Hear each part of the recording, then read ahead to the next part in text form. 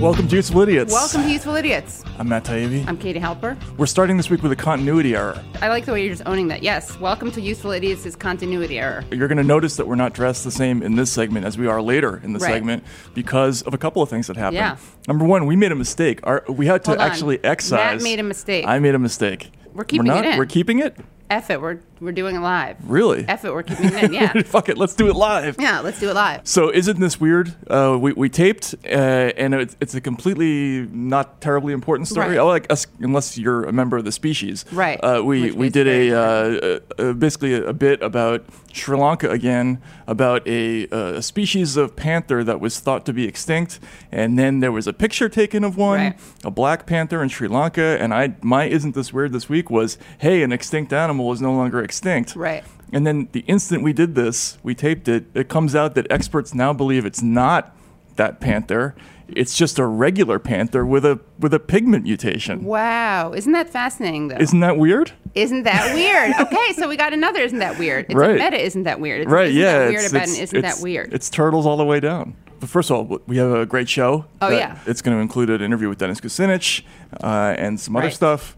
But we should do an update because friend of show, Glenn Greenwald, whom we interviewed last week, Right. There's been a major development. Charges were filed, although it's been a little bit misreported. The federal prosecutors in Brazil have brought charges, but he's not yet indicted. They have an unusual system there where it's not official until a judge signs off on it. So that happened, and it was a big international story. And we talked to him. I talked to him on Wednesday. Do you want to say anything about this first? I would like you're the one who spoke to him, so I mean, you want to just tell us. For people who don't know the us? story, and you can find it now in Rolling Stone, right? By the time you can find it in Rolling Stone. I interviewed him yesterday, and it's actually already out. So right. For people who don't know the story, The Intercept Brazil did a series of exposés over the summer, in which essentially a hacker collective had been intercepting the phone calls of a bunch of Brazilian officials. Right.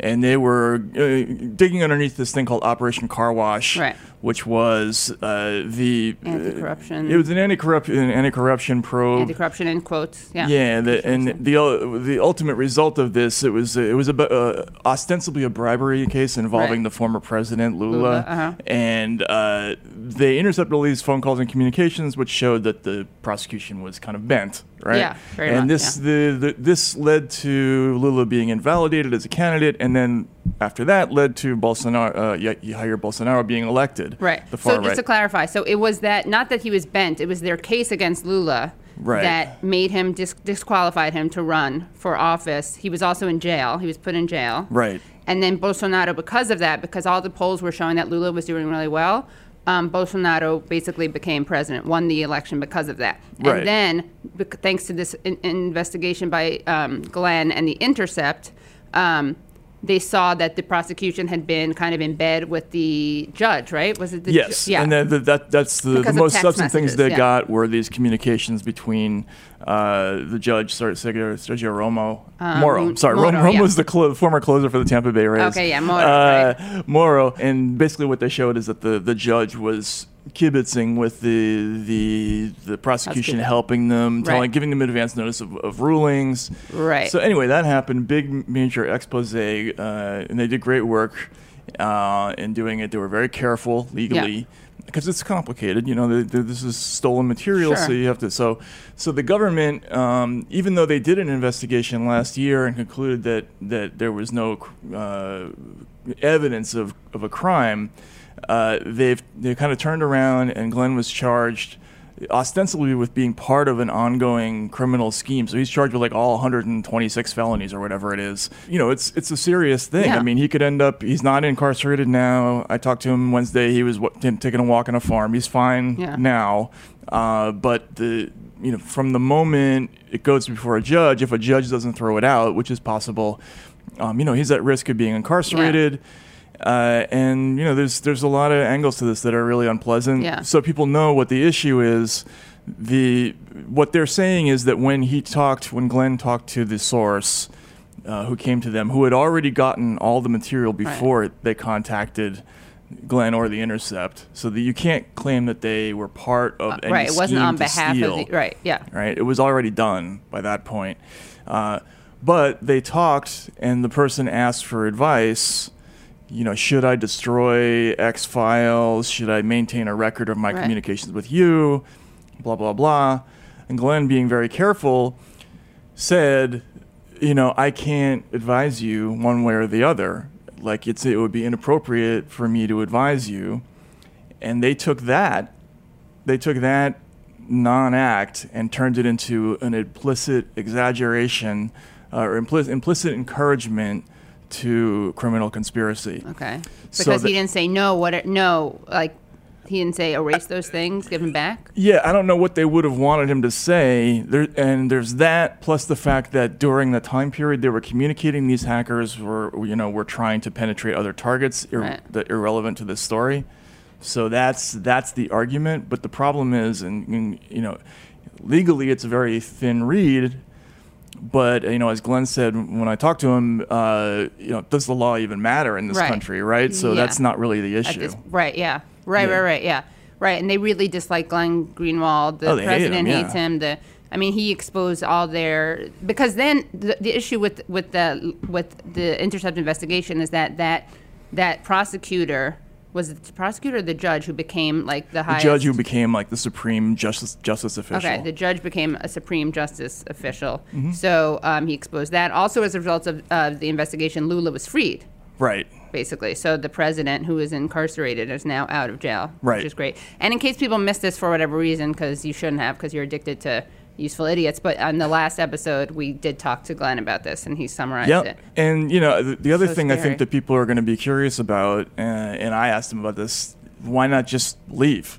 Yeah, right? I kept wanting to ask him about that. That was before this. I just meant for his own safety and his family's safety. Yeah, if you didn't catch it in the interview that we did with him, he hasn't been outside of his home without armed guards since June. Yeah. Every aspect of his life has been impacted. His two kids have been very impacted by this. Right. His husband David Miranda has been very impacted by this. And for me, cowardice in this situation would be a virtue. I would be packing my family up and leaving at the first hint of it. But he doesn't feel that way. He's got a bit of an unusual take on it.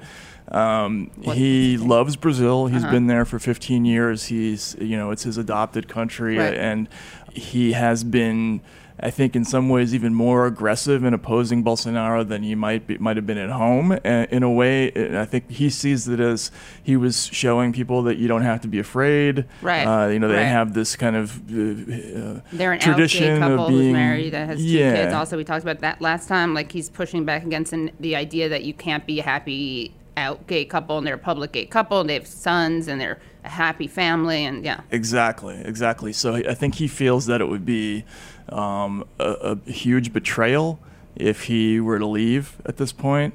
What he said was, I can't just flee and leave it to people who have less resources than I do. He does have a high profile and some access, right, that others don't. So he's committed to kind of sticking this out no matter what happens. He also, I think, another angle that I think people don't think about is, okay, let's say he came home. He said theoretically he could be extradited back. The United States government doesn't love him.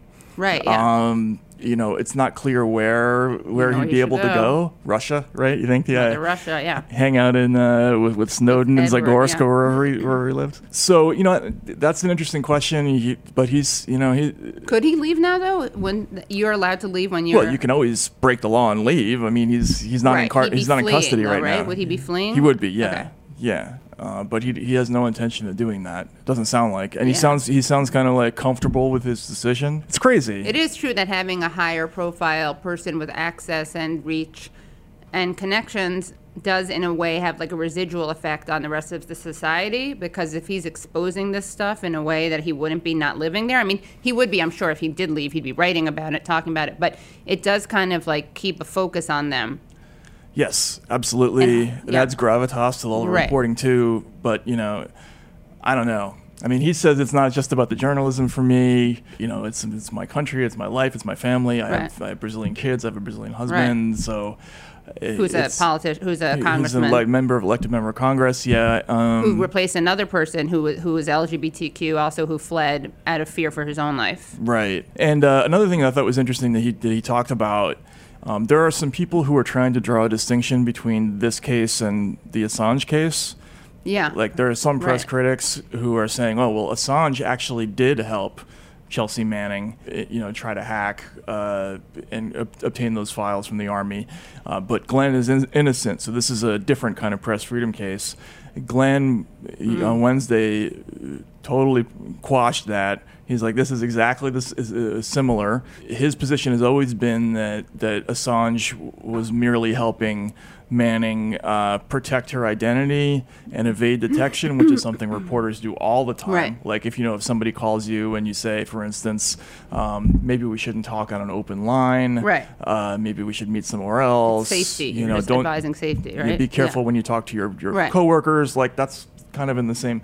So he takes that position, and then he took it a step further, and he said he thinks that because Bolsonaro and Trump are buddy-buddy, that Bolsonaro might have actually gotten some inspiration to make this move from seeing their indictment of Assange. Right. He's saying, well, if they can make such a thin case against Assange, why can't I do the same thing here? And so just for people who might think that there's a distinction there, Glenn is saying there isn't. Yeah, it's exactly the same problem that's been a problem for a while, which is that the governments are more worried than ever about secrets. Yeah. So they are expanding the definition, of what's classified, and then they're also trying to expand the definition of what theft is by saying that, advising a source is part of the conspiracy to steal, and so we're gonna rope you into that, and that makes everybody not want to do the reporting, and this is a classic example of that. Right? Isn't Glenn's source a whistleblower? Well, okay, so not really. Why not? I mean, I guess you could argue, like one argument, which is one that John Kiriakou made with us, is that illegalities cannot be secret legally. Right? That's a principle in America. Like, you can't classify something that's breaking the law. So if you're bringing something forward you're that's shining illegal, a light on something, right? Then you're shining a light on it. But, these guys they weren't like workers in the Justice Ministry. Sure. They're not like internal people coming forward with, they got it through other means. So. Oh, so that just changes it. So to be a whistleblower, you have to like be within that institution and bringing it out. I think typically that's the definition. Yeah. But it doesn't make it any more. You could argue it's equally moral, right? Well, from a reporting point of view, it's not really different. Right. I mean, the issue is, the courts in this country have upheld that it's legal to publish material that was obtained through theft. There was a case involving some people who stole transmissions, like phone calls. Right. Bartnicki v. Vopper is the Supreme Court case. Says that you can your journalists are allowed to publish things that are stolen. That's in America. So that's a principle. Right. It's kind of, people publish things that are stolen all the time. And in this case, it's a little different because, they weren't working within the institution, but it's still relevant. Yeah, so. It's still theft in order to expose an illegality. Yeah, I mean, you wouldn't. Sorry.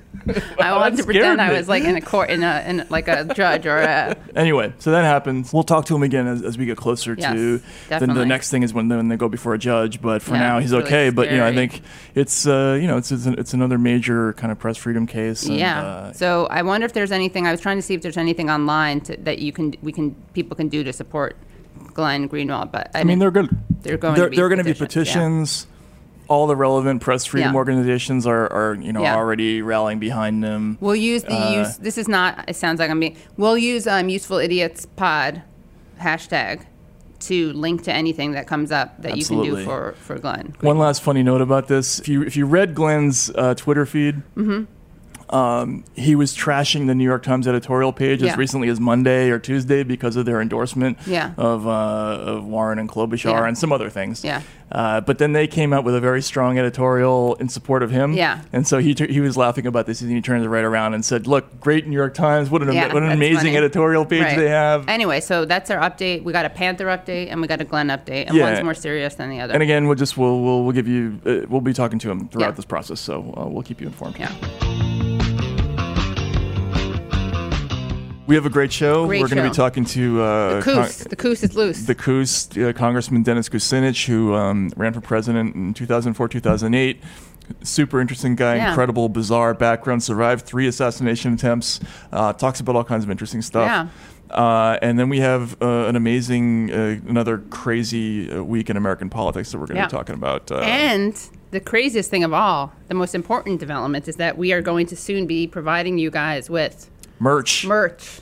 In fact, we have Useful Idiots merchandise that's going to be coming up. But we want to actually appeal to the audience and ask you what you think the best and most ridiculous merch line that we should develop would be. The most useful idiot line. Useful idiots line, yeah. Right. I mean, we're going to do probably the obvious, mugs, hats, that sort of thing. But, something a little weirder, and aprons, we onesies. need aprons. Definitely need onesies so that people can have their kids in useful idiots. But even more ridiculous than that. Like, we want you to, tweet us with something. You have something very bizarre you want to know about it. This wouldn't be bizarre, but it'd be good to have, what are the things that coasters?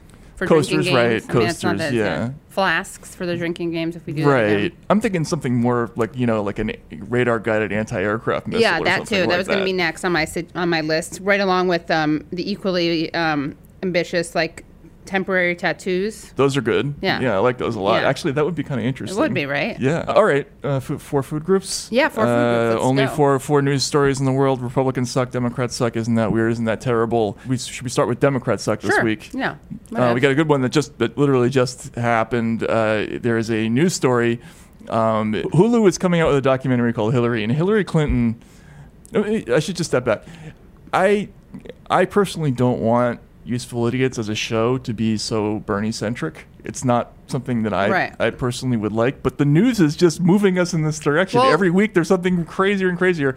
And Hillary, now in this interview, they're giving little previews of what she's saying. And the headline is nobody likes him. She's talking about Bernie. Nobody likes him. Nobody wants to work with him. He doesn't get anything done. And the one that really was amazing to me, that was the most amazing, is he's a career politician. I mean, are you kidding me? Yeah. The projection is real. The projection is so real. Nobody likes him. No, I know. I tweeted about some of these things today. I was like, nobody likes him. And then I put these photos of her rallies and his rallies side by side. And it's just you can't make it up. Right. You might as well be he's married to a politician who has been a former president who has been accused of sexual assault by many people. He was a morally ambiguous corporate lawyer. Yeah, exactly. Right. I mean, are you? Really? Yeah. I almost, part of me almost thinks that Hillary Clinton is way more astute about the media than we give her credit for, and she's playing the villain card as some kind of marketing strategy. Yeah, well, you said when she was on Howard Stern, you said you almost respected her because it was I was starting to enjoy it. Yeah, she's throwing it in everybody's face, but now I'm almost thinking that it's a level beyond that. That she's trolling in a almost like a Trumpian fashion. Yeah, don't you think? Maybe. I can't. There's no other thing that would explain it. She's being so. She's a politician. She is a politician, and she knows what you can and cannot say, and she's just stomping on that with reckless abandon in a way that's almost kind of entertaining. Do you think she's pulling out? She's showing us how wretched she is, so that people will be less disgusted by the other Dems besides Bernie. That's interesting. I think I'm probably thinking of that from my perspective too much, though, because I don't think I'm her demographic that she's trying to reach out to. Well, that's sort of the reverse psychology strategy. Remember when yes, you would remember this. So when George H.W. Bush nominated Dan Quayle. Yeah. Potato speller? Yeah, but who couldn't spell potato. And a lot of people thought, okay, he picked somebody who's so dumb that it makes Bush look not so bad. Right. And I think there might have been something to that, actually. Right? Yeah, I mean, if I were anyone besides Bernie, I'd be like, Hillary, can you get out there again so people can have a lower... Yeah. Yeah, no, please. Biden, I'd vote for him 8 times. Yeah, exactly. Now, right? I'm going to go volunteer. I'm going to do 22 reasons or whatever day we're on. 20 reasons, 17 reasons. Joe Biden. I'm going to make. We should do one of those where we go back and forth for him, by the way. Yeah? You think? We should do one for Hillary. That's not a bad idea. Go away. I guess she should stay out. I don't know. It makes me, as a Bernie person, it's just wow, more opportunities to remind people of what an ungrateful, and there's nothing misogynist or sexist about this. And this, as a feminist, I just want to say something. There are many, I'm not saying how many genders there are, but traditionally, almost all politicians fall into one of two genders, right? And historically. And politicians are calculating people. That means that sometimes women who are politicians are going to be calculating, and I'm not going to pretend that someone, because she's a woman, is not calculating. So, especially when she's so incredibly calculating. Right. But I feel like people really weaponize this stuff. Like, you can't say someone's calculating because she's a woman. It's like, no, she's a politician. She's going to be calculating, and she happens to be a woman. And it's actually sexist to pretend a woman can't be calculating. That's true. So if you're a feminist, call Hillary Clinton calculating. Huh. I mean, that's me being diplomatic. I never use like. Yeah, I'd like to peer into what your actual thoughts are. I don't use problematic words. I just use more like I mean, if I were not being as diplomatic, I would say sociopathic. Remember, Abby Martin was on, and we read what she had said about Tulsi Gabbard, and Abby just like very seriously, not joking, she's like, it's just a narcissistic personality disorder. Very seriously said it, which made me laugh really hard. The only problem with that is that's a blanket diagnosis that you could give to basically anybody who's ever run for president. It's true, right? And also, we don't want to get right, and this is weirder. It's not just that, and I don't want to give her an excuse. Like, I'm not going to diagnose her. Also, I have no way to do that. I'm not a doctor or a psychologist. But also, I don't want people to think that she has no choice. And I'm not pathologizing her. I'm trying to vilify her, not pathologize her. And I want to make that very clear. I'm not pathologizing her because I want to encourage it. I think it's incredibly entertaining. I'm a fangirl, she's former hater, current fangirl. She's got to do more. Like, I think she should come out like with, in a gigantic sort of leather costume with skulls on it and stuff like that. With Bernie's skulls? Yeah, with skulls exactly. With the white hair coming around it? Yeah, it would just be fantastic. Like, she's on the verge of becoming that kind of character. She's the worst. Yeah, it's the awesome. Worst. She's the best, the worst. And this is something that happens all the time. It's like every time I think that Hillary can never do something like this again, that she's already been as terrible to Bernie Sanders as she's going to be. She was it from Dumb and Dumber. You go ahead and do something like this and totally redeem yourself. So, right. So I made this when Hillary's What Happened book came out, which is, as Jimmy Dore says, what happened. The answer is the author's name. So and I made this, and it's as applicable then as it is now, or now as it was then. So yeah. I watched Senator Sanders defending himself from your book, and I'm wondering, why did you reopen a wound in your own party? I don't agree with that. I wanted to tell what happened. I won a landslide victory. I know what it's like to win, and I know what it's like to lose. And when I lost to Barack Obama, I immediately turned around. I endorsed him. You don't buy the party unity argument? I don't. Now, my husband did not wrap up the nomination in 1992 until he won the California primary in the middle of June. I convinced my supporters to vote for him. We all remember Bobby Kennedy was assassinated in June. I didn't get the same respect from my primary opponent. I move that the convention suspend the procedural rules, and I move that Hillary Clinton be selected as the nominee. Senator Sanders has moved in the spirit of unity. I congratulate her. I intend to do everything I can to make certain she will be the next president. That's just an abbreviated version of it. It's just the hypocrisy, the entitlement, the delusional, everything. My favorite thing is the refrain about how he didn't support me early enough.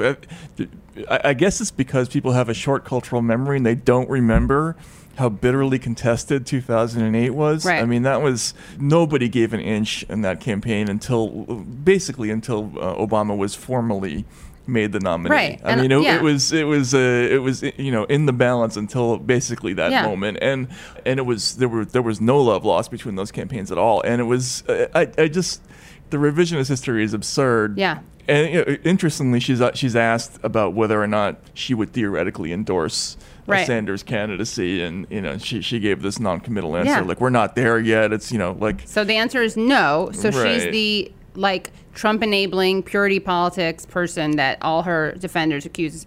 And she should be pointed out, that's an easy question to answer, right? Like the question is, if you're in a race, you're not going to answer that question, right? Because you say, "What are you talking about? I'm going to be the nominee." Like that's how you answer that question.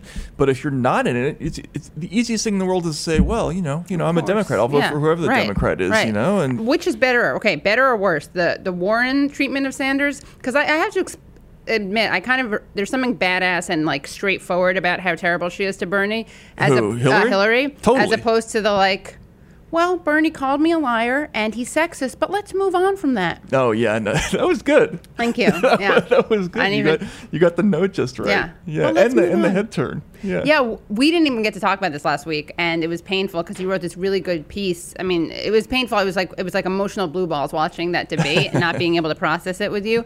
But it just kept getting worse and worse. And when I couldn't believe the moment, and I heard about this from some other people, who covered the debate. Yeah.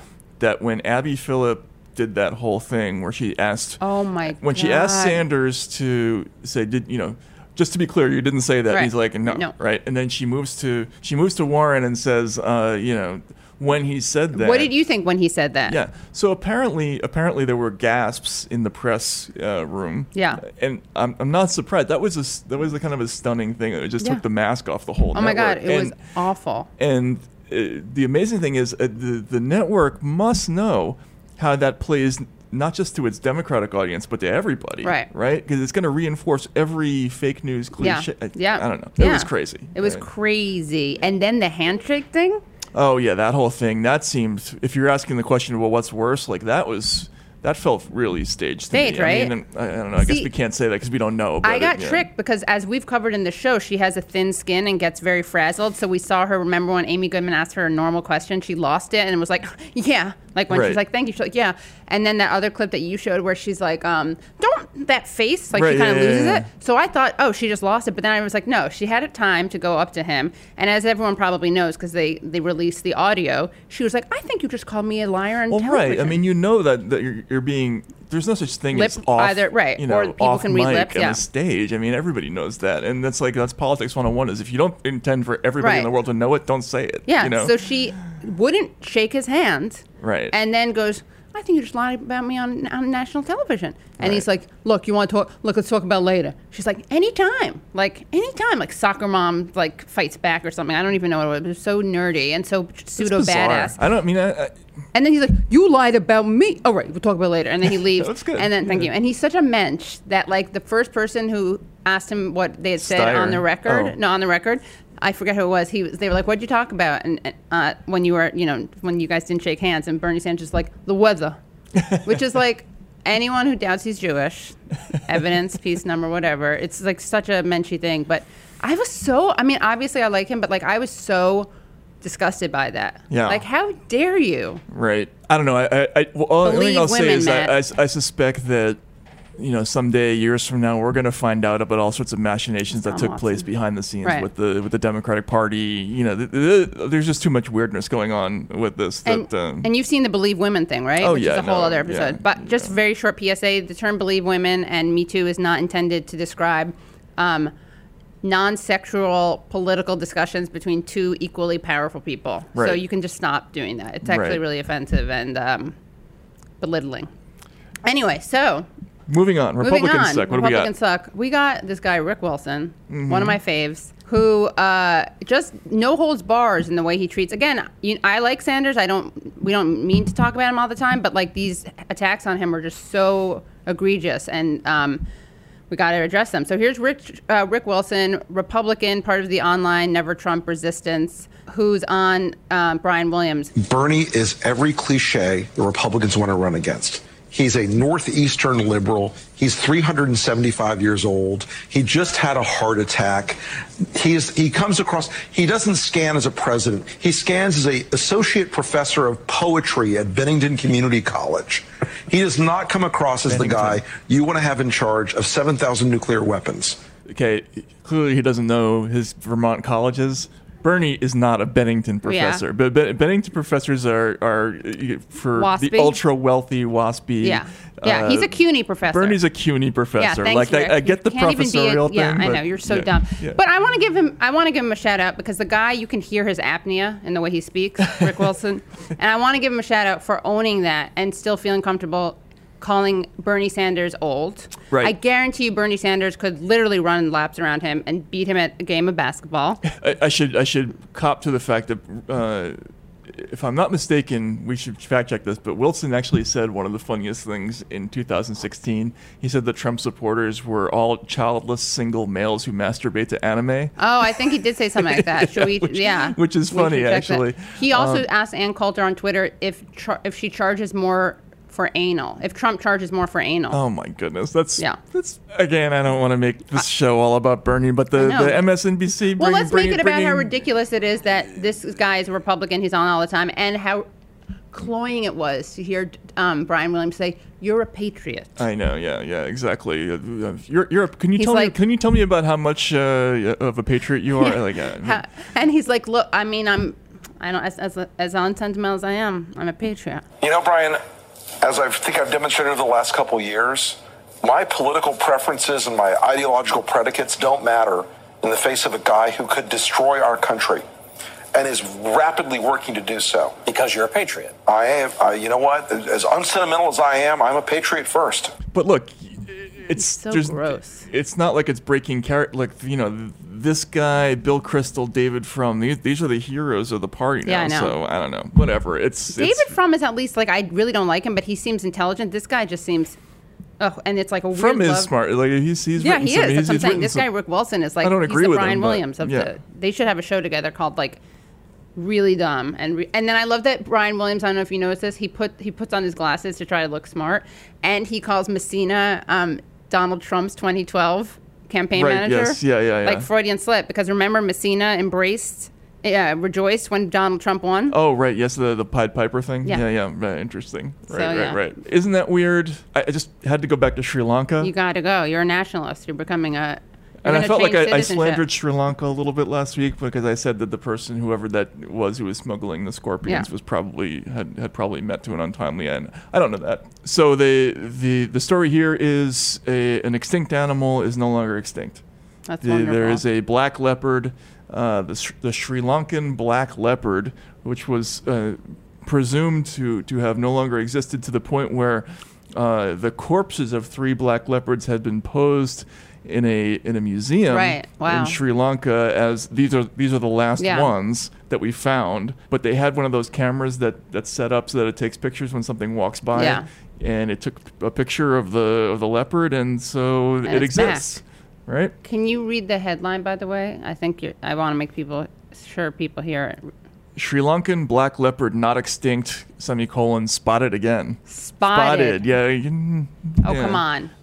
It does have spots underneath the black, right? Oh, weird. Anyway, good news, right? So it's great news. It's like the coelacanth story, right? Remember they thought that was a prehistoric fish, no longer exists. The guy goes fishing, catches it. It's awesome. Well, these things are looking good because a tortoise just gave birth to not gave birth to what? Did you see this? A tortoise fathered 80,000 turtles. I'm not making it up. Can someone look for this? Look at that face. Could you say no? How could anyone resist him?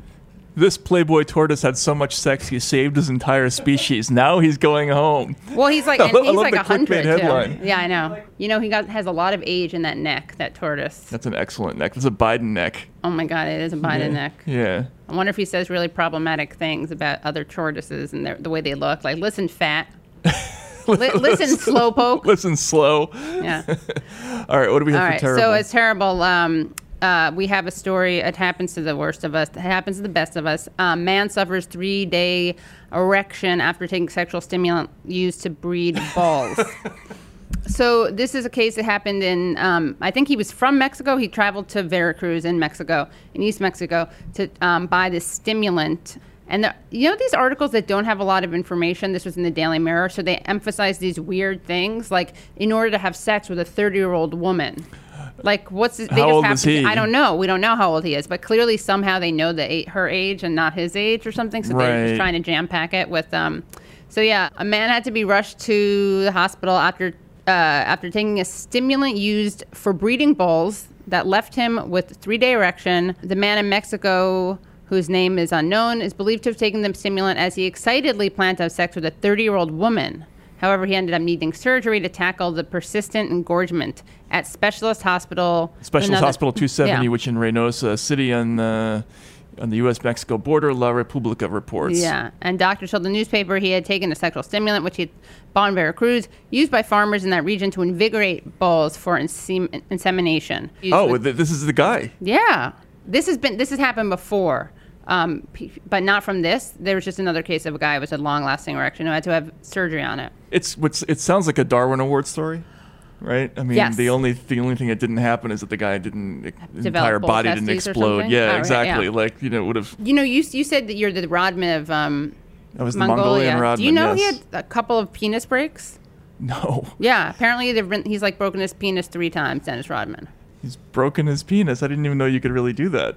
Well, I guess you're not really the Mongolian Rodman. I guess not. Yeah. Wow. Lucky no, that's terrible. That's terrible. I don't know what I can say about that story that would be appropriate. Hard to top that. Hard. Just the top. Just the tip. Sorry.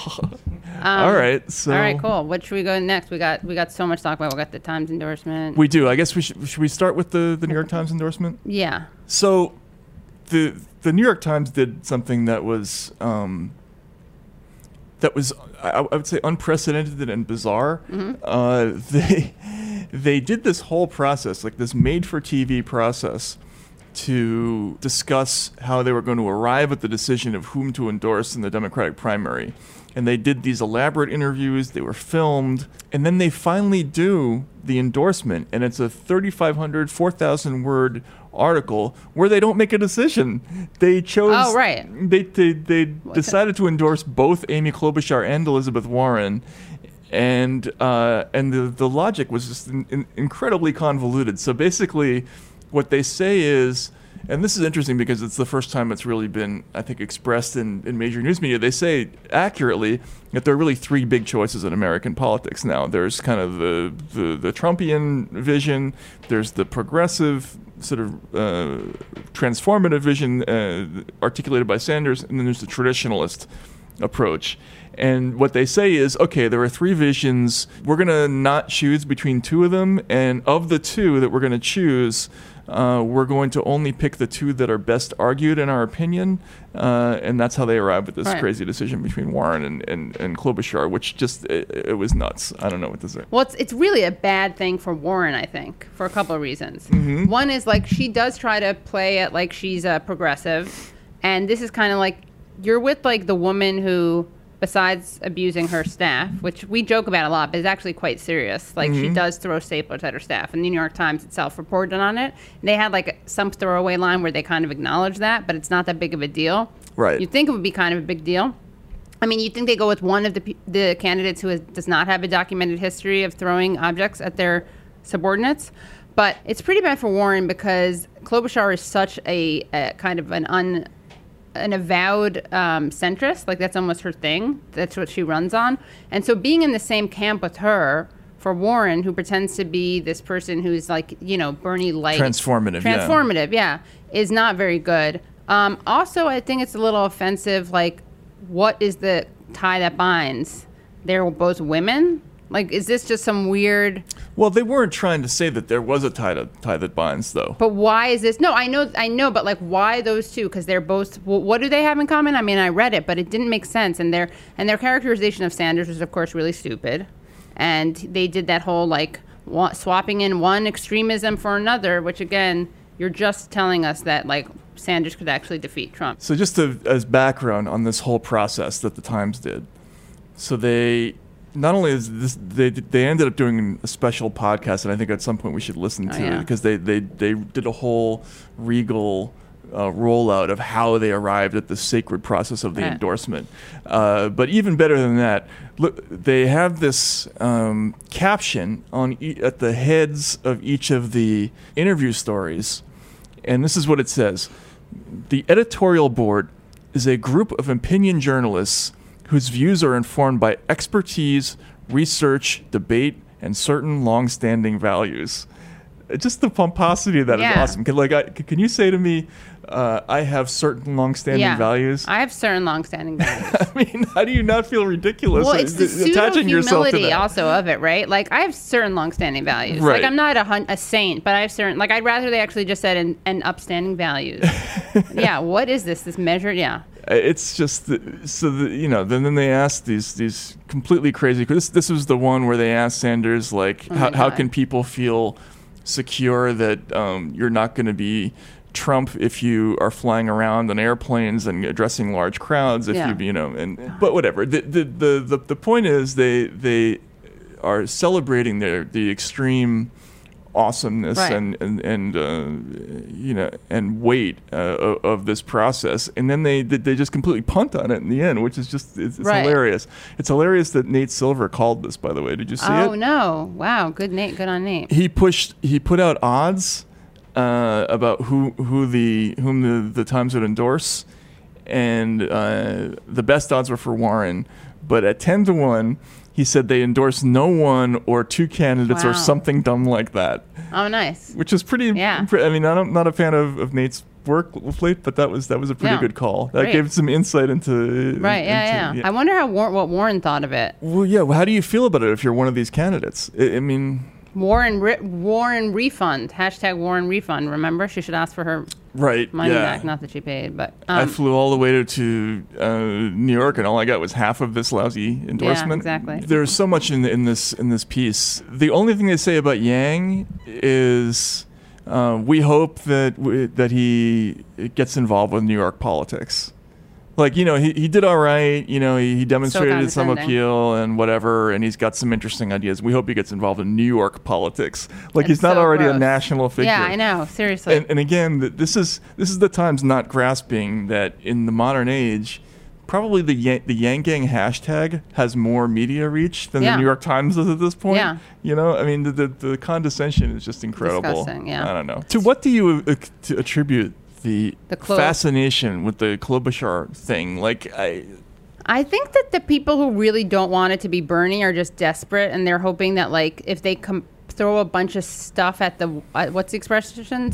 It's spaghetti at the wall. Yeah, throw spaghetti at the wall and see what sticks. It's like, okay, we're going to take a centrist. We're going to take someone who kind of like pretends to be progressive and is kind of progressive. This woman's been elected a lot of times. She had a Midwestern thing going about her. Like, I just think that they're trying to find the anti-Sanders. I was a little surprised. Why didn't they go for Pete? He just doesn't have the viability because of his polling with. Yeah, their take on Pete was basically, nice first shot. We hope he stays in the game, and maybe someday down the line, the implication is maybe in the future we'll take him more seriously. Yeah. But it's just this institutional media response where they don't get that. Back in the day, 2004, 2008, the notion of getting an endorsement from this big establishment media organ would have carried this awesome weight with people, but it doesn't anymore, and it hasn't for a while. Yeah. But they don't know it. They're like what they're expressing with this is that they don't know how they're perceived. Right. And I think that was amazing. Okay, well, congrats. What else we got? The body language. Oh, my God. Again, we don't want to do the... We don't want to be... I mean, okay, I probably do. I'm a Bernie stan no matter what. But, like, I don't have to argue for a lot of Bernie coverage because it's just built into it because we have to issue corrective behavior. We have to, compensate. Right. He's under attack by basically even if you don't like him. Now, I love him. You like him. I'm not pretending you dislike him. But, like, it's just fair game for media analysis because it's so relentless. So here's Joyanne Reid, friend of the show. I would like, she can come, we'd host her. Come on, Joyanne Reid. We would, yeah, of course. Friend of the show, who used to remember. She wouldn't in a million years appear in the show. I know. Well, you never know. So let's watch Joyanne Reid, who once was very rational and actually called Sanders, like, the clarion moral voice of the Democratic Party before she started describing him as similar to your college roommate who doesn't pay rent and sleeps on your couch. So let's watch how Joyanne Reid wanted to get to the bottom of this he said, she said. Dust up between the two of them is that scandals hurt you more when they seem plausible, right? I mean, Bernie Sanders does have a sort of physicality, when he talks that is a shaking your finger at Hillary Clinton, shaking your finger, shovey, weirdy. His physicality makes me think, he could have said, listen, I think in this environment a woman can't win. That doesn't seem like a crazy Well, first of all, I think Bernie's lying. We see him; he slouches forward anyway, Joy. But here he turtles. If you look at his eye level where he normally totally answer his Saves the question. race. When he makes the denial, his whole shoulders come up like a little kid getting caught. His eye level is below his shoulders. This is trying to hide in plain sight.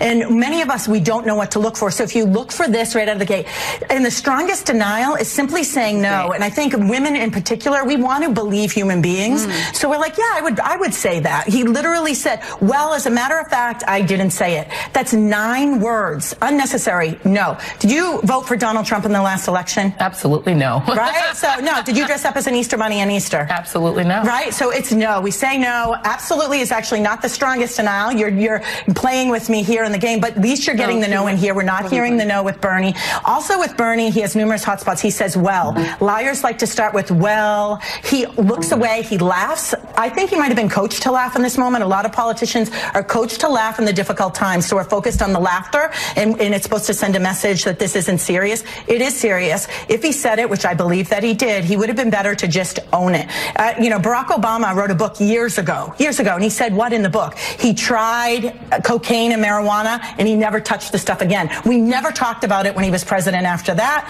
If Bernie just owned it, this would disappear. We wouldn't be talking about it 6 days later. But Bernie, he did the opposite. He is the... I want to say a couple things. First of all, do we have a quote from Joyanne Reid where she denied something? Because I want to see how well Joyanne Reid's statement measures up to the criteria. Do you remember when she was accused of saying tweeting homophobic things, and then actually she said she hadn't, and then they were found, and she said that they were like, she was hacked by Russians? Of course. So here's what she said. She didn't say, no, I didn't do that. She said, now that the site has been compromised, I can state unequivocally that it does not represent the original entries. I hope that whoever corrupted the site recognizes the pain they've caused, not just to me, but to my family and communities that I care deeply about, LGBTQ, immigrants, people of color, and other marginalized groups. Why so many words? That's a lot of words. That's like 37 words. Yeah. I don't know how many words that is. Why didn't she just say, no, I was hacked? Yeah. I mean, it's ridiculous. There's 2 things about that. Number one, in the debate, he did say no. First of all. Abby Phillip at the end, she says, "Just to be clear, you didn't say it," and he's like, "No, right, yeah." The other thing that's hilarious about this scene is that this Janine Driver, this body language expert, Joy completely screws up what's happening. I know. She asks her. She absolutely does, Matt. Yeah. She gets her to say, "Did you vote for Donald Trump?" And Reid says, "Absolutely no," or "No, absolutely," right? Absolutely no. And then she does it again because she wants her to just say no. Yeah, exactly. And she's like, "All right, you're playing with me." Yeah, all right. Yeah, exactly. That's just really so funny. Stupid. Also, let's look at her body language. Why is she reaching forward like she's about to tip over and lunge at Joy? And also, let's talk about the anti-Semitic adjacent discourse here. First, there's a lack of coherence. He has a physicality, so we could see him lying. No. You're basically saying you don't like him and you don't like his physicality, which, by the way, it's kind of Jewy. Like, he's very Jewy in his physicality. This is a thing. We do this, especially men. And he doesn't just... I know that for Joyanne Reid and all these rabbinical people, is the word they often use. Yeah. For all these people who pretend to have politics that extend beyond their own, like, personal lives, they pretend that it's about anything besides, like, microaggressions or symbolism. But Joyanne Reid can't even keep it under the... like. She can't even hide how much this is about her own weird identification with Hillary Clinton. Weirdy, yeah. She's a weirdie. I'm going to call her a weirdie. And why? She used it as an adjective. I know. Weirdy. Didn't she do that with like Russia-y and like Kremlin-y? She really likes doing that. But why is she talking about Hillary Clinton? Like, again, because this is all a weird thing about 2016. But what does the fact that he uses his hands, why does that mean he's a liar? It's like such a weird... She's basically saying I think he's a misogynist, so I could see him saying that. Let's just put our cards on the table about this. I believe Joyanne Reid. Just kidding. Body language analysis is crap science. Oh, yeah. Everybody knows it's crap science. Yeah. It's totally meaningless. Even the people who invented this... She sounds so smart. Yeah. I forget what it's called. Kinesics or something like that. I forget what it is. It's... the people who invented this discipline admit that there are no core principles to it. It's wholly interpretive, which just means it's perfect for modern journalism. It's just thing you put somebody on television and you just bullshit about stuff. You just say, oh, this looks like that, and then so it's just a way to talk about how to lend weight to something that you want to say anyway without actually having any insight. And we should point out that the non-Bernie aspect of this is that this technique has a long and ugly history already on cable news. Bill O'Reilly was famous for it. And it also it's come up a lot in the last 3 years with people who testify in Congress. It's come up in the Russia story a few times. They do it constantly with Trump.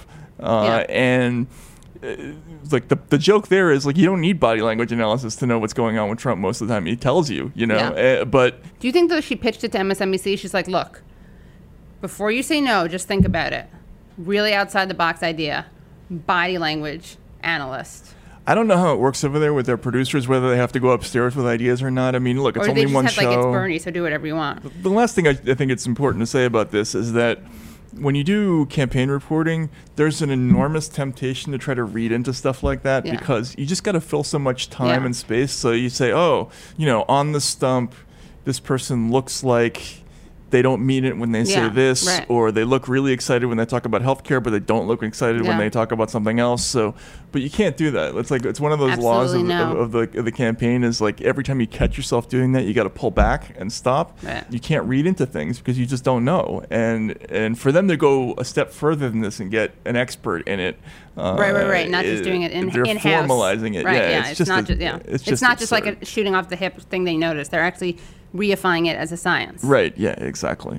It reminds me when she's like, you're playing with me, it reminds me of in Waiting for Guffman, Ron and Sheila, Fred Willard's character. He does this thing where he's like, oh, stop it, to Corky Sinclair when they're doing interpretive dance. Oh, right, yeah. Okay, so this is kind of a combo of stone moments and dance moments to just lend themselves. So here, let's get started at the top. The Democratic candidates were in South Carolina on Monday for MLK Day, and there's a bunch of footage, like some kind of viral images of Sanders and Steyer. They have a real interesting bromance, yeah. And so people are trying to guess what was being said there. Looks like he's like trying to bother Sanders for like an autograph or something, and Sanders is like, all right, enough already.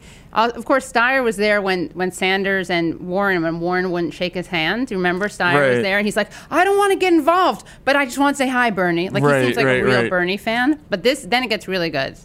I don't know how to describe this dancing, but that. How would you describe it? Okay, so they're on stage, and Sanders is like clapping his hands.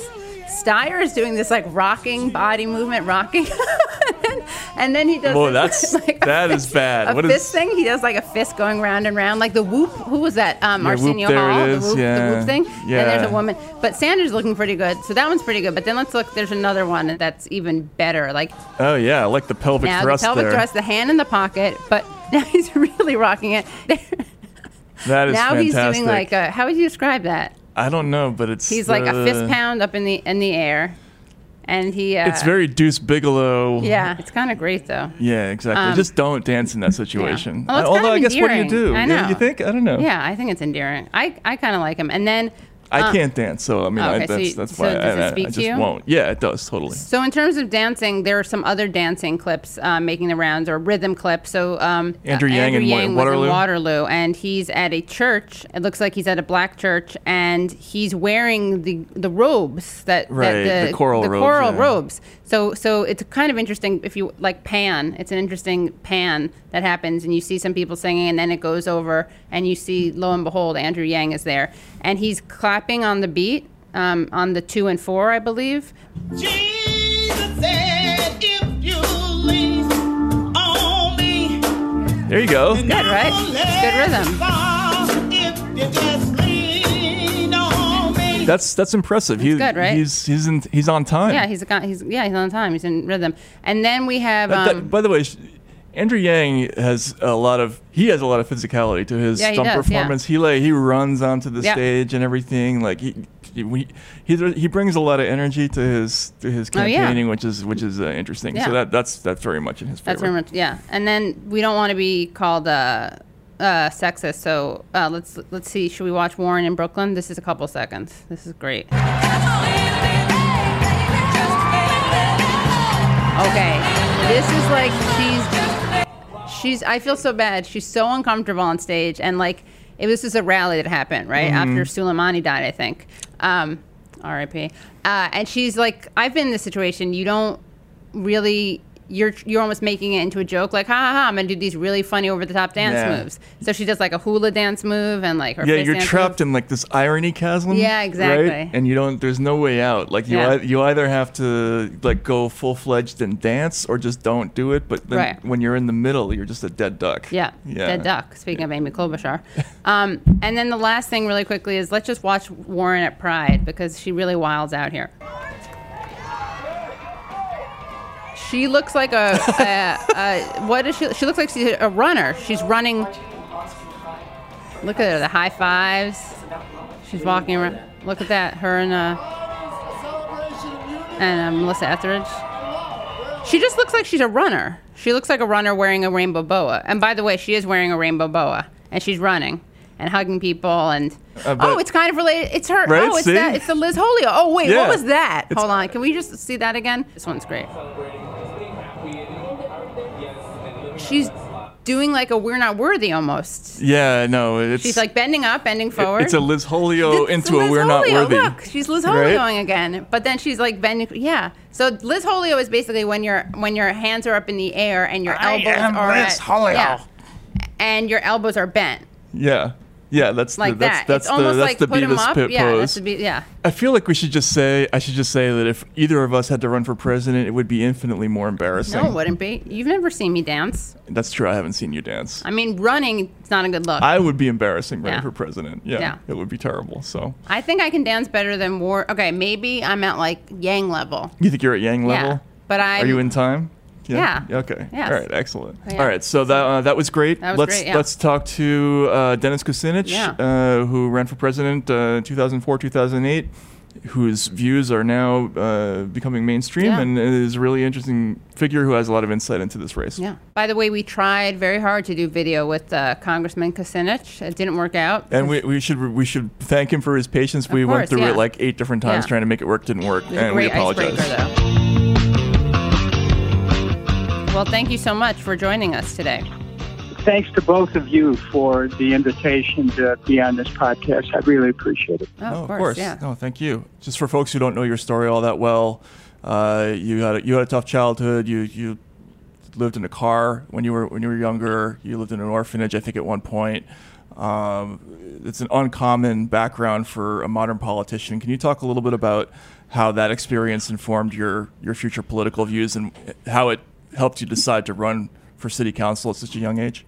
Well, the experience that I had growing up in Cleveland, Ohio, is probably an experience that's been shared by many Americans who have fallen through the cracks in the economy. But for me, that experience of living in 21 different places by the time I was 17, including a couple cars, of spending a few months in an orphanage after my mom had a nervous breakdown on the birth of her 6th child. I'm the oldest of 7, and that the experience is indelibly impressed on my awareness. I mean, I understand how difficult it is for people who are trying to make ends meet. I also understand people who are reaching up and trying to aspire to do better in life. And because I've seen the journey, I've experienced the journey. But I also know a lot of people I grew up with, including siblings, didn't have the same breaks that I had in life. And I decided a long time ago, before I got into public life, that if I ever got anywhere in life, I would make it a point to not just remember where I came from, but to try to do something about the conditions that I experienced growing up, which are being experienced today by so many people. You mentioned your mother had a nervous breakdown, as you said, after her postpartum nervous breakdown, postpartum depression. Right. How was she treated? Like, was there a support system for that? Was there medical care that was she covered? She was able to get medical care. And my dad, as a Teamster, had access to a fairly decent health plan at that point. but there was nowhere for the children to go other than to leave the newborn with some relatives. And the rest of us went to what was then known as Parmadale in Cleveland. It's a Catholic orphanage. And it was, although it was a period, we were there for probably about 3 months over the holidays, it was tough. And it was tough thinking that you're not going to see your parents again. And for my mom, it took her quite a while to recover. It probably took her a year to recover. And we moved out to a farm for a while in Michigan from Ohio. And during that time, she was able to get her smile back and get her sense of vitality back. But let's face it, for any woman who's ever given birth to 10, as she did, with 3 not quite making it to birth, and raising 7 children, it was a tremendous strain on her. And she was well educated. She taught me to read by the time I was 3 years old. Oh wow! And that was probably the single most important factor in my growing up, that I could read so early. And my mom did that.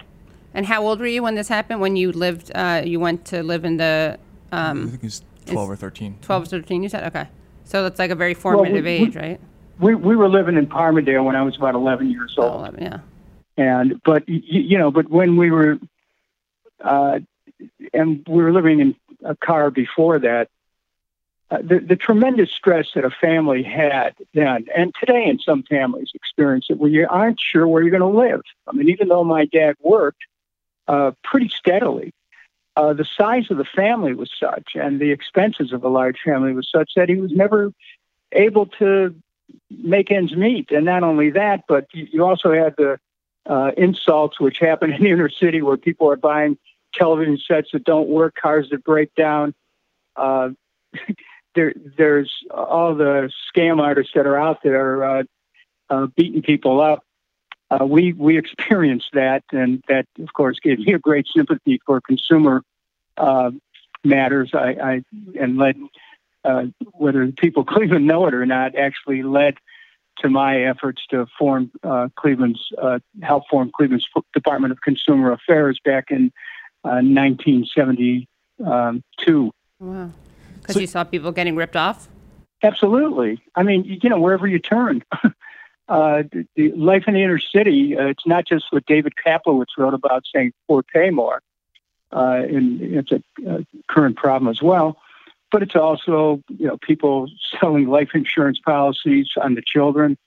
And, it's everywhere you turn, there's some kind of a scam going on. And, of course, it made me rather street smart, and I took those street smarts into government. Well, okay, so let's get to that. So you're 19, 20 years old. You decide to run for the city council. Right. Where did that idea come from? And then you don't have any money. Did you actually have an expectation that you were going to get elected? And what was the plan? And how did you manage to do it? You did it actually by the time you were 22, 23, if I'm not mistaken.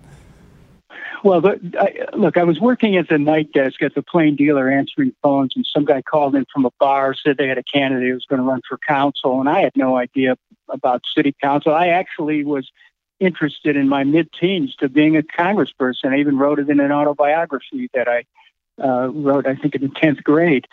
I wanted to be in national politics. But when I heard about this rattling going on from a bar, I just turned to an assistant city editor and I said, what do you have to do to be a councilman? He says, well, you have to file petitions. And then the next thing he smiled and he said, why, are you interested? And I thought, hey, yeah, I am. It was in the neighborhood I lived in. And so that one thing led to another. I took out petitions. I started knocking on doors. One disadvantage I had is, while I may have been 20, I looked like I was 12.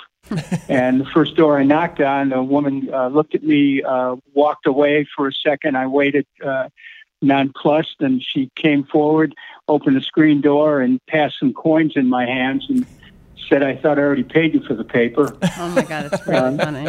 And, it was just a problem with credibility. People had no idea that of my age, and when I ran a closest race that anybody had run to this incumbent, then people started to pay attention. And so that you go on, you make the city council in your early 20s. I think you're mayor by the time you're 30 or 31.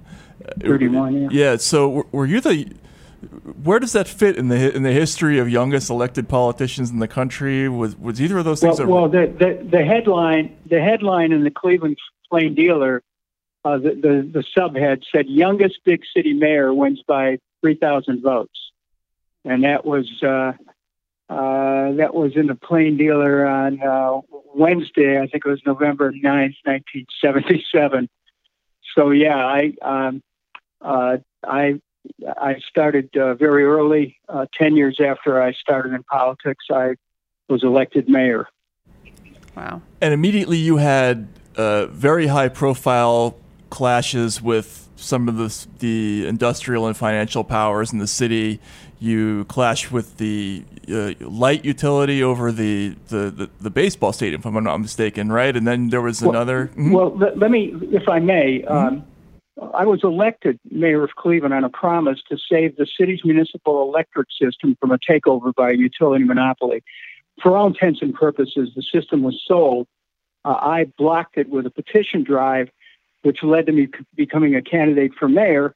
And this was a defining issue in the mayor's race in 1977. And I was elected on the promise to save the electric system, which provided the people of Cleveland with cheaper electricity and savings on street lights and providing electricity to dozens of city facilities.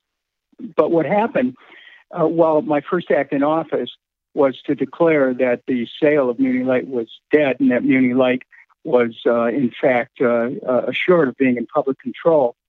At that very moment, the utility that I was contesting with and their bank partners laid a trap which led to December 15th, 1978, me being told either I sell that electric system to its competitor, private utility monopoly, or the banks would not renew the city's credit on loans I hadn't even taken out on $14.5 million in loans. So that was a pivotal moment in my life, not just my career, where I had to decide what I stood for. Did I stand for the people's right to own a utility they could call their own? Did I stand for their right to be able to save money on an electric bill?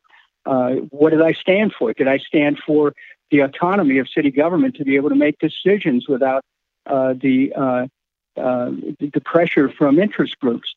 And so I refused to sell. And the biggest bank in Ohio, which was also a major shareholder in the utility, the private utility, refused to renew the city's credit. Unprecedented. Cleveland went into default, first city to go into any fiscal default since the Great Depression. And, the pressure on me was enormous. The media was part of it. They were all aligned with the utility. The social reality and political reality of Cleveland had been reconstructed to assume I had no other alternative but to sell, but I said no. And that cost me the mayor's office, but 15 years later, I made a comeback. I think you also told me a story once about using eminent domain to block the sale of a hospital or the closing of a hospital. Well, I had eminent domain is something that cities usually only use to help developers. And I was ready to use eminent domain to expand the city's electric system, to save public, to protect the public interest at any turn. The one thing that I haven't said anything about that probably bears repeating right now is that 40 years ago I started a book about this experience as mayor of Cleveland, taking on the banks and the utilities and the mob for that matter, because there were 3 assassination attempts. And I just finished the book recently. It's called, the working title is called The Division of Light and Power. It's about 618 pages of text with over 3,000 footnotes in addition to that. And it's really the story of one young person's clash with the powers that be in a community and the insistence that there is such a thing as a public interest, which every public official has an obligation to uphold. And it's a wild story. I just finished it, and I'm out there right now. I'll be looking for a publisher soon. And can you talk about the assassination attempts? Yeah, there was one attempt in January of '77 when I was starting up this fight to protect the electric system. A high-powered rifle shot through my house, where I'm calling from right now, and I had just got up out of my chair. The bullet missed. The bullet missed my head by a fraction of an inch and went through went clear through the house. And then there was another one on Easter Sunday '78 where police chased a guy away with a shotgun, and he basically in a tussle with police escaped. And then another one, which was a subject of a U.S. Senate subcommittee on organized crime investigation, where I was supposed to be the grand marshal in a parade in the black community, and the mafia. There was a mafia hit planned, and I would have been in that parade, except that when I was getting ready to go to the parade, I had a bleeding ulcer that came out of nowhere. And I was rushed to the hospital and transfused eventually with about 6 units of blood. And I almost died from that, but it saved my life because I wasn't in the parade. So, I've had my share of ups and downs and of conflicts in public life. But the one thing that I have always felt is that it's critical just stay true to who you are and true to who you represent, and don't feel that you have to give in, no matter which powers are arrayed against you. You just you have to stand for something, and that's basically the approach I take in life. So that experience of running for office at a very young age, succeeding without a whole lot of institutional backing, you take on a lot of financial and industrial powers in office. You kind of repeat that whole plot later on at the federal level when you decide in the early 2000s to run for president. Can you talk a little bit about what your thinking was in 2004 prior to that election? Because it was a bit of a similar situation, right? Well, I'll tell you what happened. You have to go back to the Clinton administration's attack on Serbia. They decided to bomb Serbia at a time that the people there were really interested in the overthrow of Milosevic. I saw in the Democratic caucus normally calm, placid people rally to a bombing, and that led me to become involved sub rosa in a effort that surfaced that blocked Clinton's congressional approval for the war. But that got me thinking about war and about how wars start and how governments approve of them and how people get swept up in it. And so when after 9/11, I saw the country swept up in this war fury again. And I started to dissect what was going on, whether the call for war was legitimate or not. And I actually have posted on the internet, if somebody typed in October 2nd, 2002, Kucinich analysis of Iraq war resolution, where I knew then that there was no legitimate reason to go to war against Iraq, and I laid it out, and then I saw what was happening. Notwithstanding that, how we went to war, and innocent people were dying, American troops were dying, a country was being wrecked, our aspirations at home were being destroyed, and so when I saw that, I said, unless someone else comes forward, I'm going to run. As improbable as my candidacy was, and may still seem in retrospect to some, I determined that if no one else was going to make the war an issue, I would. And so that led me on an extraordinary journey across the country, meeting people and seeing how the American people, by and large, have a lot in common, and what they have in common is they want decent lives for their families. They want to make sure that they're safe. They're not interested in sending troops around the world to kill other people. That campaign proved to me that there's an underlying unity in America, but our politics are so divisive and so pecuniary in nature that it's very tough to connect with the American people on their level of aspirations. That connection you talk about, that unity on that issue and some others, including working class politics. I've noticed in sort of recent media treatments of your career that oftentimes, for instance, the Washington Post talked about how your politics represent the sweet spot between where Sandersism meets Trumpism. They talked about your nearly Trumpian parables of good and evil. Is there an issue now where any politician who tries to build a bridge between left and right gets that comparison? In other words, you're appealing to Trump people. There's an issue there. There's a problem there. You have to look at the mindset in the world today, which of course affects our politics. We have a tremendous amount of polarization and compartmentalized thinking, and people have trouble holding complexities. They have trouble with seemingly mutually contradictory premises existing simultaneously, and so the idea that one can unify left and right seems quite impossible to some. But I would argue that even what we try to describe as left and right is fundamentally flawed.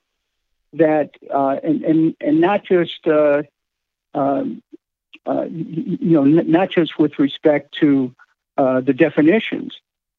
But that, to me, there's nothing left or right about healthcare, about education, about jobs, and the attempt to try to turn it into polarities is, to me, an effort to avoid debate and not to encourage it. There's not always two sides to every question. There's not two sides to whether you assassinate a foreign leader or not. There are certain principles that need to guide a country that there are that are beyond notional and go to verities of what life is about, what's a country about, what the practical aspirations of people are concerned about. And so, left, right, to me, doesn't do it. Labels don't do it. They don't describe people's challenges and their daily their ability to be able to make it day to day. So I reject the foundational aspects of present day partisan politics and say that it doesn't serve anybody except a narrow elite and often disserves the people of this country by not truly offering any kind of a choice or even a solid a position from which one can come to a fair conclusion about whether one approves or disapproves of what someone's offering.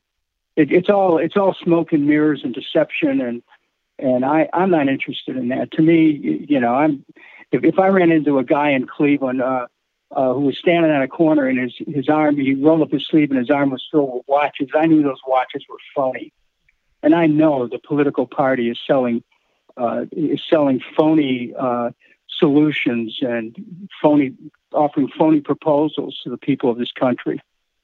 So just getting back to 2004, you run for president on a platform that people thought at the time was crazy. They laughed at it, but it's become mainstream. You were opposed to NAFTA. You were for gay marriage. You were for marijuana legalization.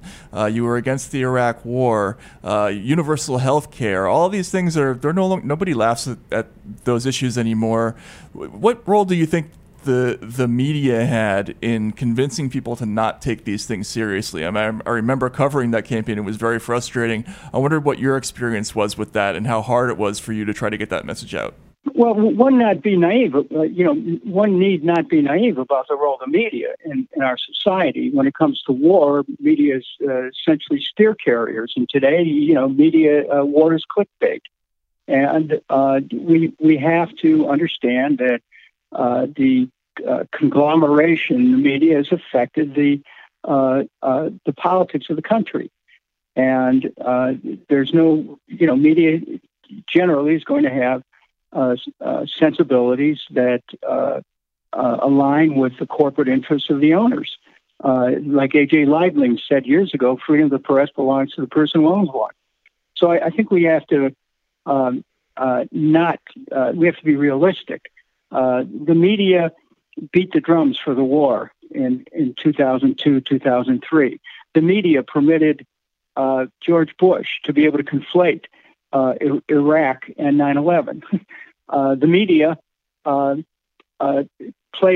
gave great amounts of coverage to those who were for the war, and very little coverage to those who were opposed to it. And what's interesting, even to this day, those who oppose the war, and those of us who are very vocal about it, are seldom asked for our opinion about any other foreign policy. Well, those who were, repeatedly wrong, not just about Iraq, but about Libya and a number of other conflicts, and wrong about Iran, they're continually asked for their opinion, and their opinions are arrogated to some type of ceremony of a religion or something. We really have a problem, and the airwaves are saturated with the opinions of those who are interested in war, and who, in some cases, have a financial stake in war. I remember back then one of the things that you were well known for was you had proposed a Department of Peace, and I remember the reaction of the press to that idea. Has anyone ever given you a good reason why that isn't a good idea? I mean, that was right. It would cost too much. In 1972, I proposed free transit in Cleveland, and the opposition to it said, "Well, if you have that, everybody's going to want to ride the bus." Oh, how terrible! That's awful. When I proposed the Department of Peace, the idea of it is, because it's an active consideration, is that that we can teach peace. If violence is a learned response from all the stimuli that any of us get in our environment, then you can also learn peace. And so the idea is you start teaching peace giving, peace sharing, mutuality, looking at the other person as an aspect of oneself, and you start doing that at a very early age. And so you build peace into the culture of the country, and as opposed to war, which is so deeply ingrained, and the violence that comes with it. So the Department of Peace, the idea was that you'd have a domestic component, and which would deal with domestic violence, spousal abuse, child abuse, violence in the school, gang violence, gun violence, racial violence, violence against gays, police community relations, clashes, police community clashes. And then on an international level, you use diplomacy as you start to see problems percolating. So you do everything you can to avert conflict, and you train people to how to do that. I take the budget as being 1% of the current, whatever the current Pentagon budget would be. Then it was about it would have been $4 billion a year. But we need to create a structure in our society to give people some other options that they don't feel like the only way that they can deal with their problems is through lashing out, is through killing other people. And the thing that I think it's critical to bring home is this. all this violence that the United States wreaks around the world, all these wars and undeclared wars and the various ways of our government and working through hundreds of bases in 70 different countries. Is there anyone out there that doesn't understand that violence that we sow abroad comes back home? The world is interconnected. It's interdependent. There is no way to avoid when you kill people abroad that doesn't come back. That you do not. What you do is you create a consciousness of violence, and that consciousness achieves a certain velocity with the media and with movies and everything else. And before you know it, life doesn't seem to have as much value. And it's a problem which exists today. This week was Martin Luther King Day, and I mean, he's someone who really talked about that, the intersection of different types of violence and, the violence here in the United States and then the violence of the war in Vietnam. But so many of the people who claim to tout his ideas or respect him are the same people who would mock something like what you're talking about. Look, I'm talking from Cleveland right now. There's a tremendous amount of violence that's happening on the streets of the city. How does it get that way? How does a society get that way? We're not looking at those things. We're really. It's almost as if people believe you can't do anything about it, and so I believe you can do something about it. I believe that we're not here to live in a world where people believe that life is a funeral march to the grave. Life is to be celebrated. Life is to be treasured and cherished, and we need to do everything we can to protect the instinct towards. It's what the poet called the instinct within us that reaches and towers. And we have to protect our ability to reach up to build a better world than maybe is a world even beyond our imagination. And violence cuts that short.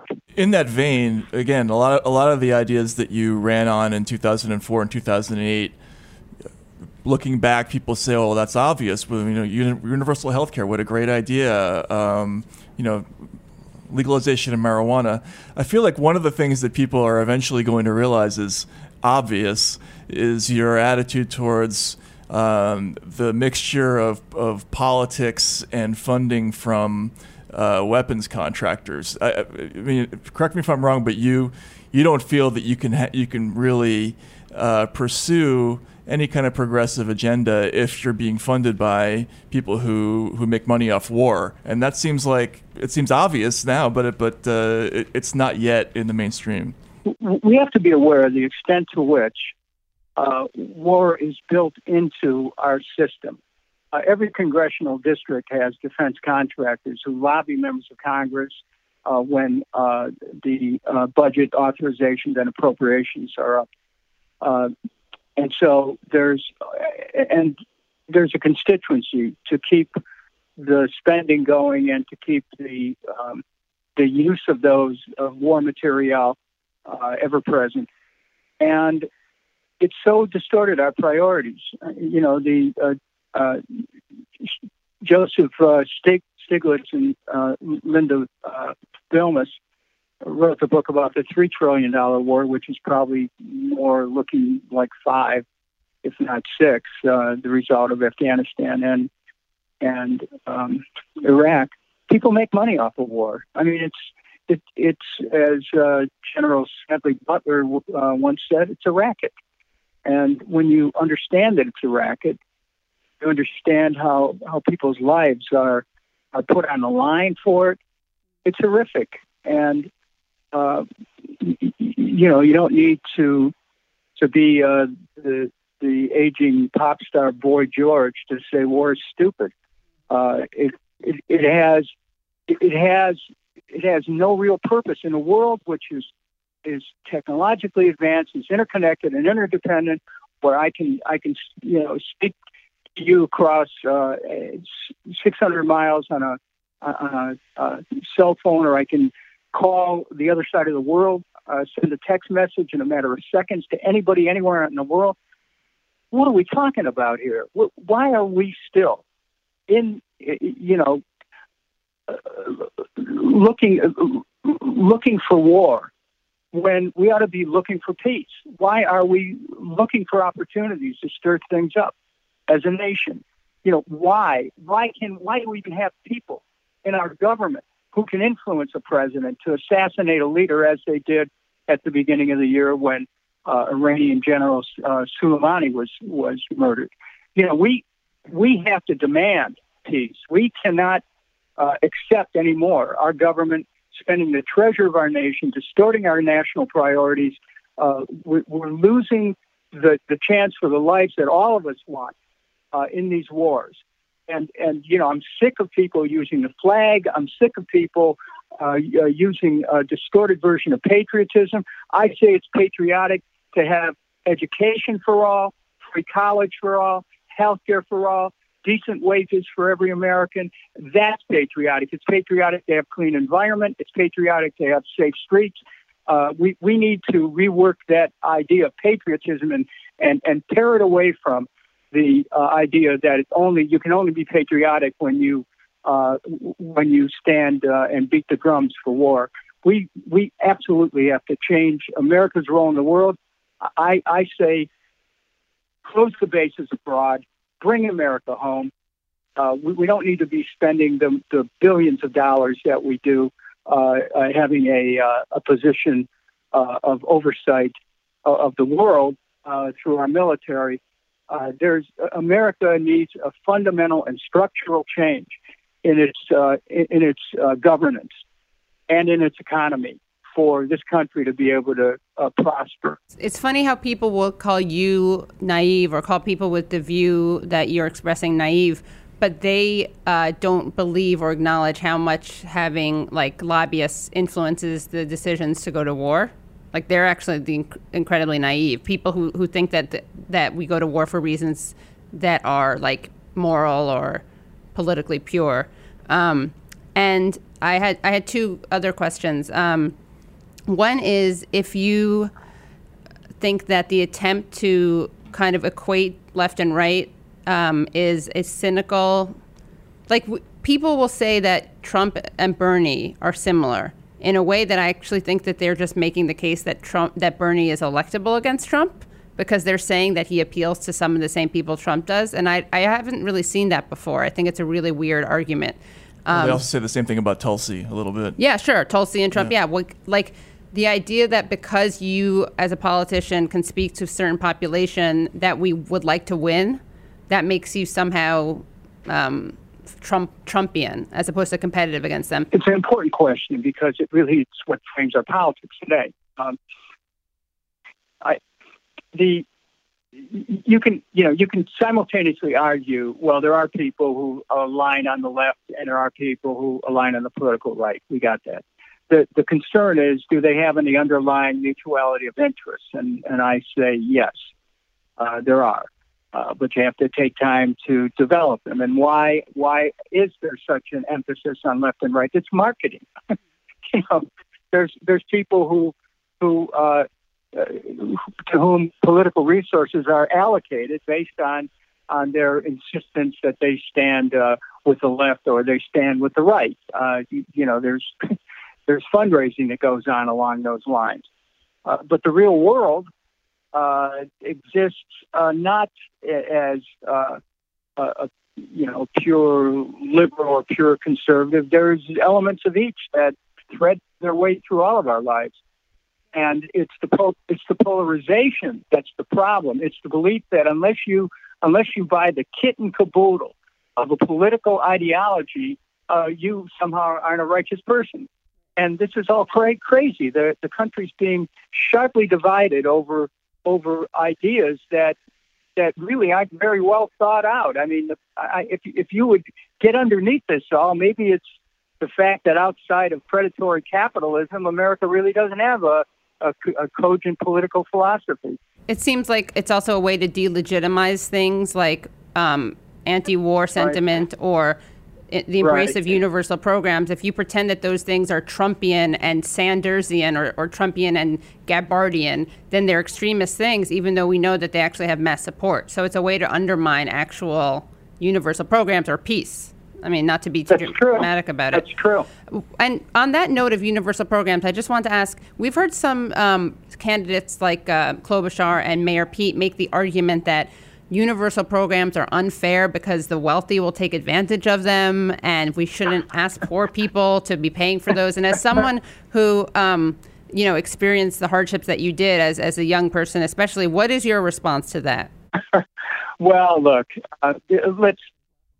let's get real here. I don't think there should be means testing for any federal program. There shouldn't be means testing for Social Security. We should take the caps off for sure as to how much income is available to be taxed. But there shouldn't be means testing for education. Everyone should be able to share in the bounty of the country. Right. And the fact that others want to means test is just a way of dividing people and having people who have great influence say, well, if I'm not going to get anything, no one should.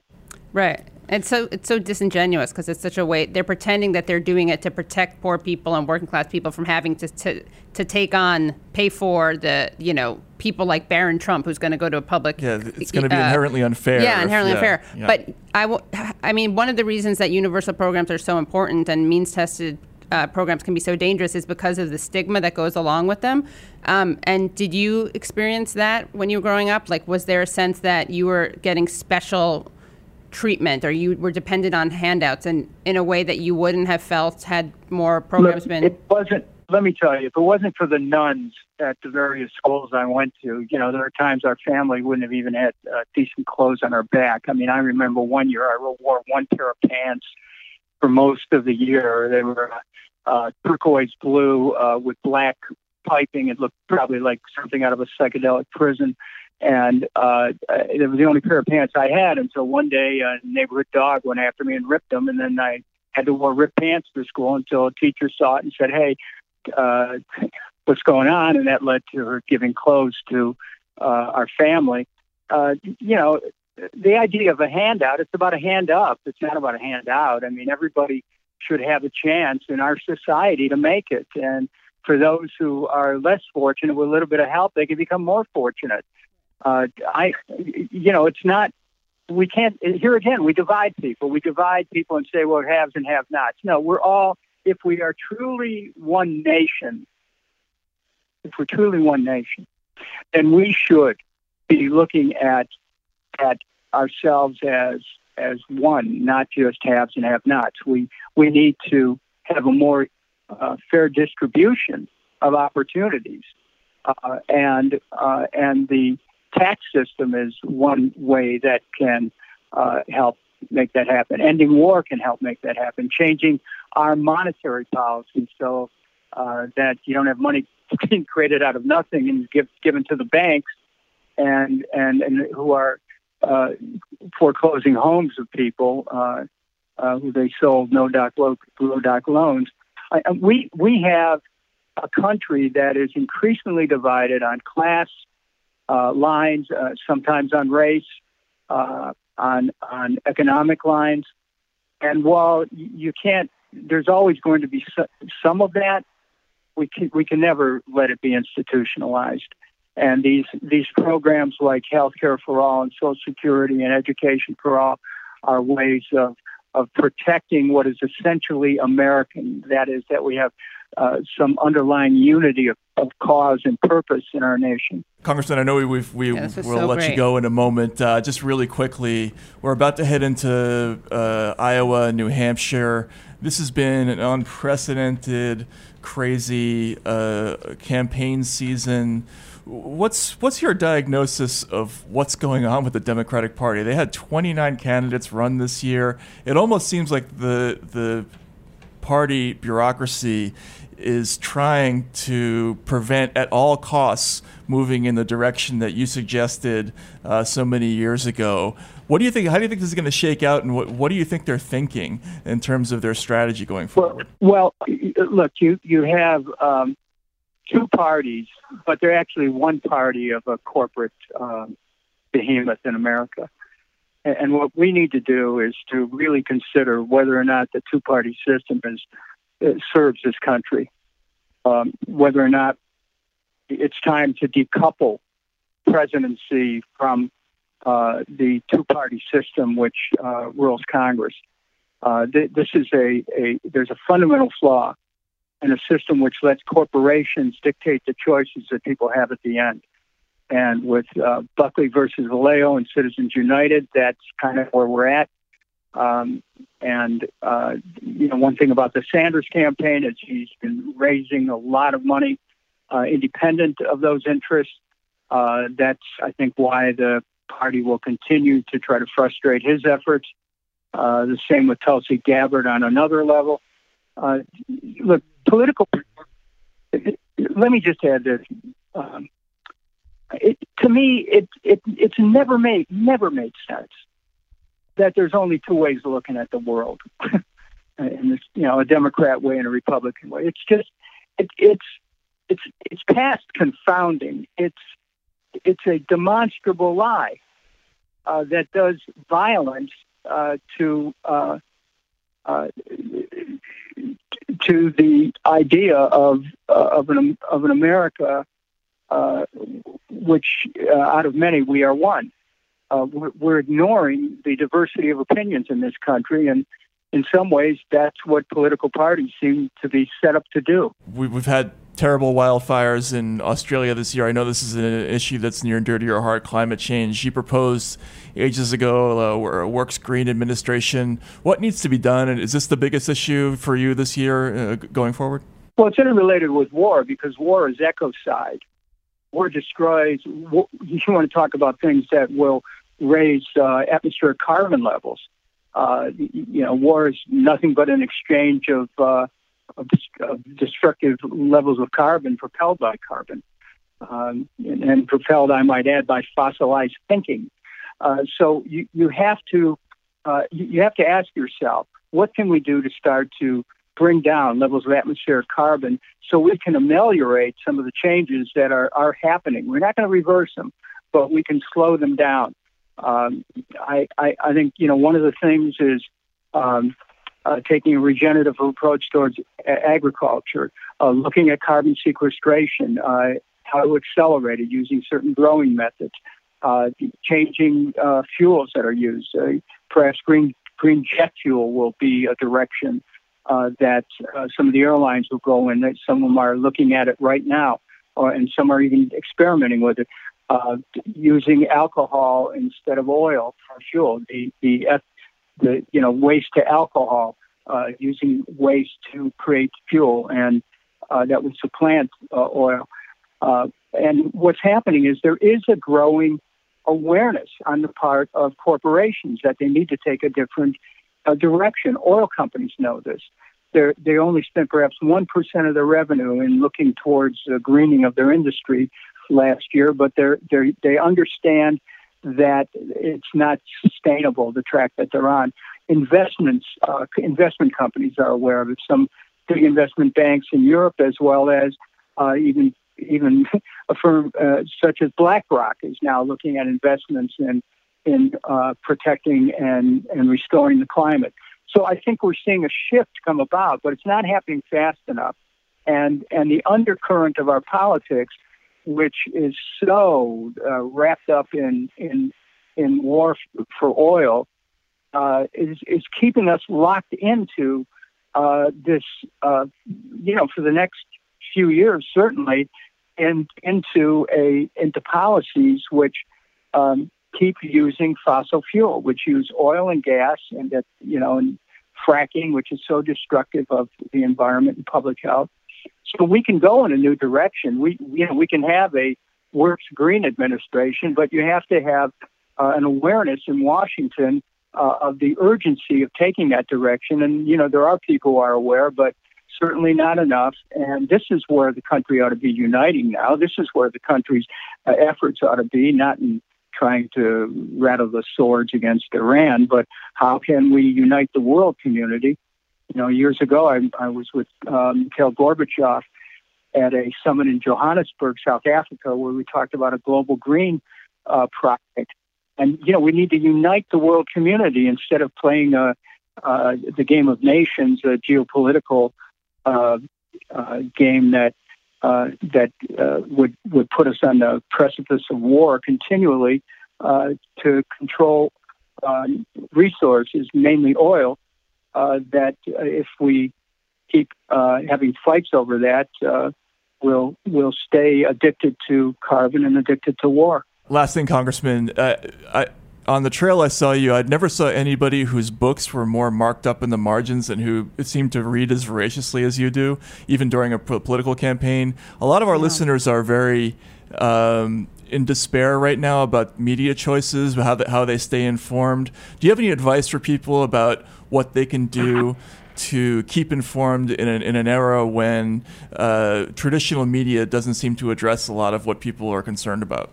I look at media the way I walked into a cafeteria, although I have to confess I'm vegan, so my choices are a little bit different. But as I do that, I read everything I can get my hands on and watch anything that might relate to it. And it's my tastes are very eclectic. And so I find that, I'm not interested in carrying anyone's intellectual water, but I'll read across the political spectrum. And I'll look at sometimes abstracts of university studies, or I'll also look at speeches and,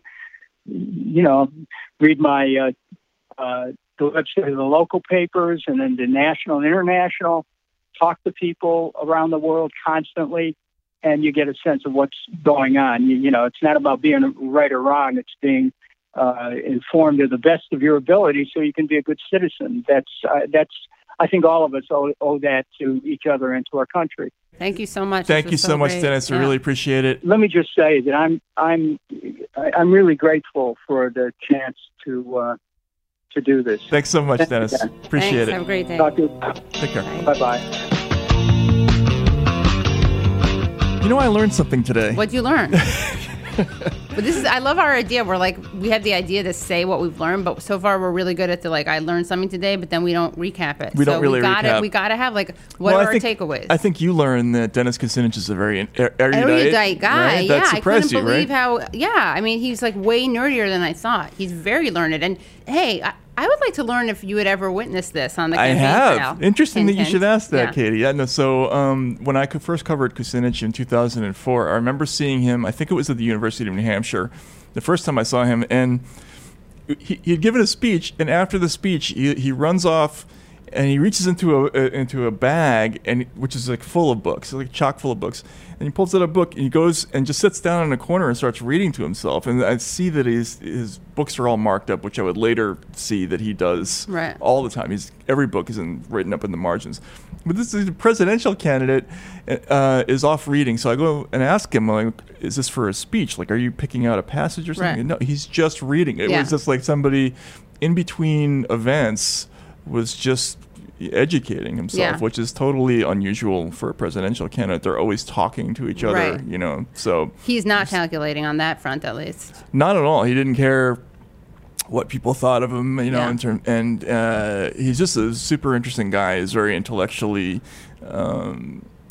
courageous, I would say. The thing that I always thought distinguished him as a politician was that he looked at running for president the way of an intellectually serious person would. What if you were actually trying to solve all these problems with the actual best solutions? What would you come up with? As opposed to what would actually work. Yes, as opposed to what would pass. Right. He's not because there's she has a plan for that. That's the whole technocracy slogan. Right. He's not like that at all. He's very well read and very erudite, but he also has a very strong moral framework, which he owns. He is very well read, and he talks about how he reads abstracts of academic papers and stuff. And you heard him.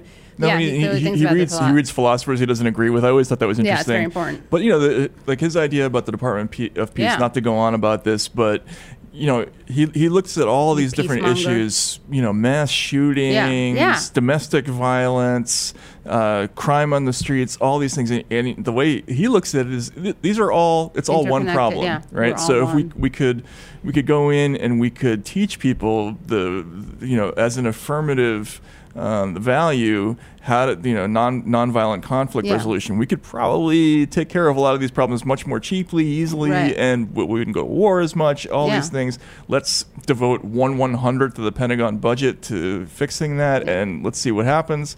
And the degree to which he was laughed at for even bringing these things up is just crazy. But hopefully, eventually, the people will come around on some of this stuff, and they have. My dad is like that. He takes a lot. Like, if we go away for the weekend, he'll have a suitcase full of books and a rolly thing.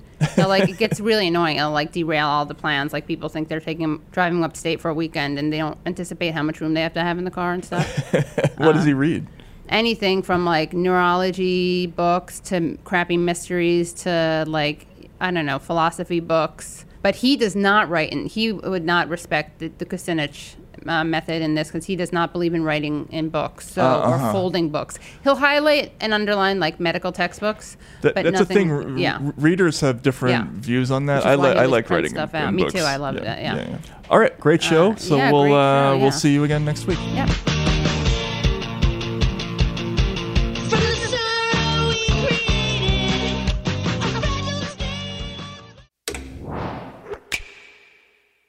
I'm Michael Toscano, hoping you'll join me on the First Light podcast. We get to the heart of the event shaping our world as our correspondents check in and we talk with newsmakers and people who can take us behind the headlines. The First Light podcast, wherever you get podcasts.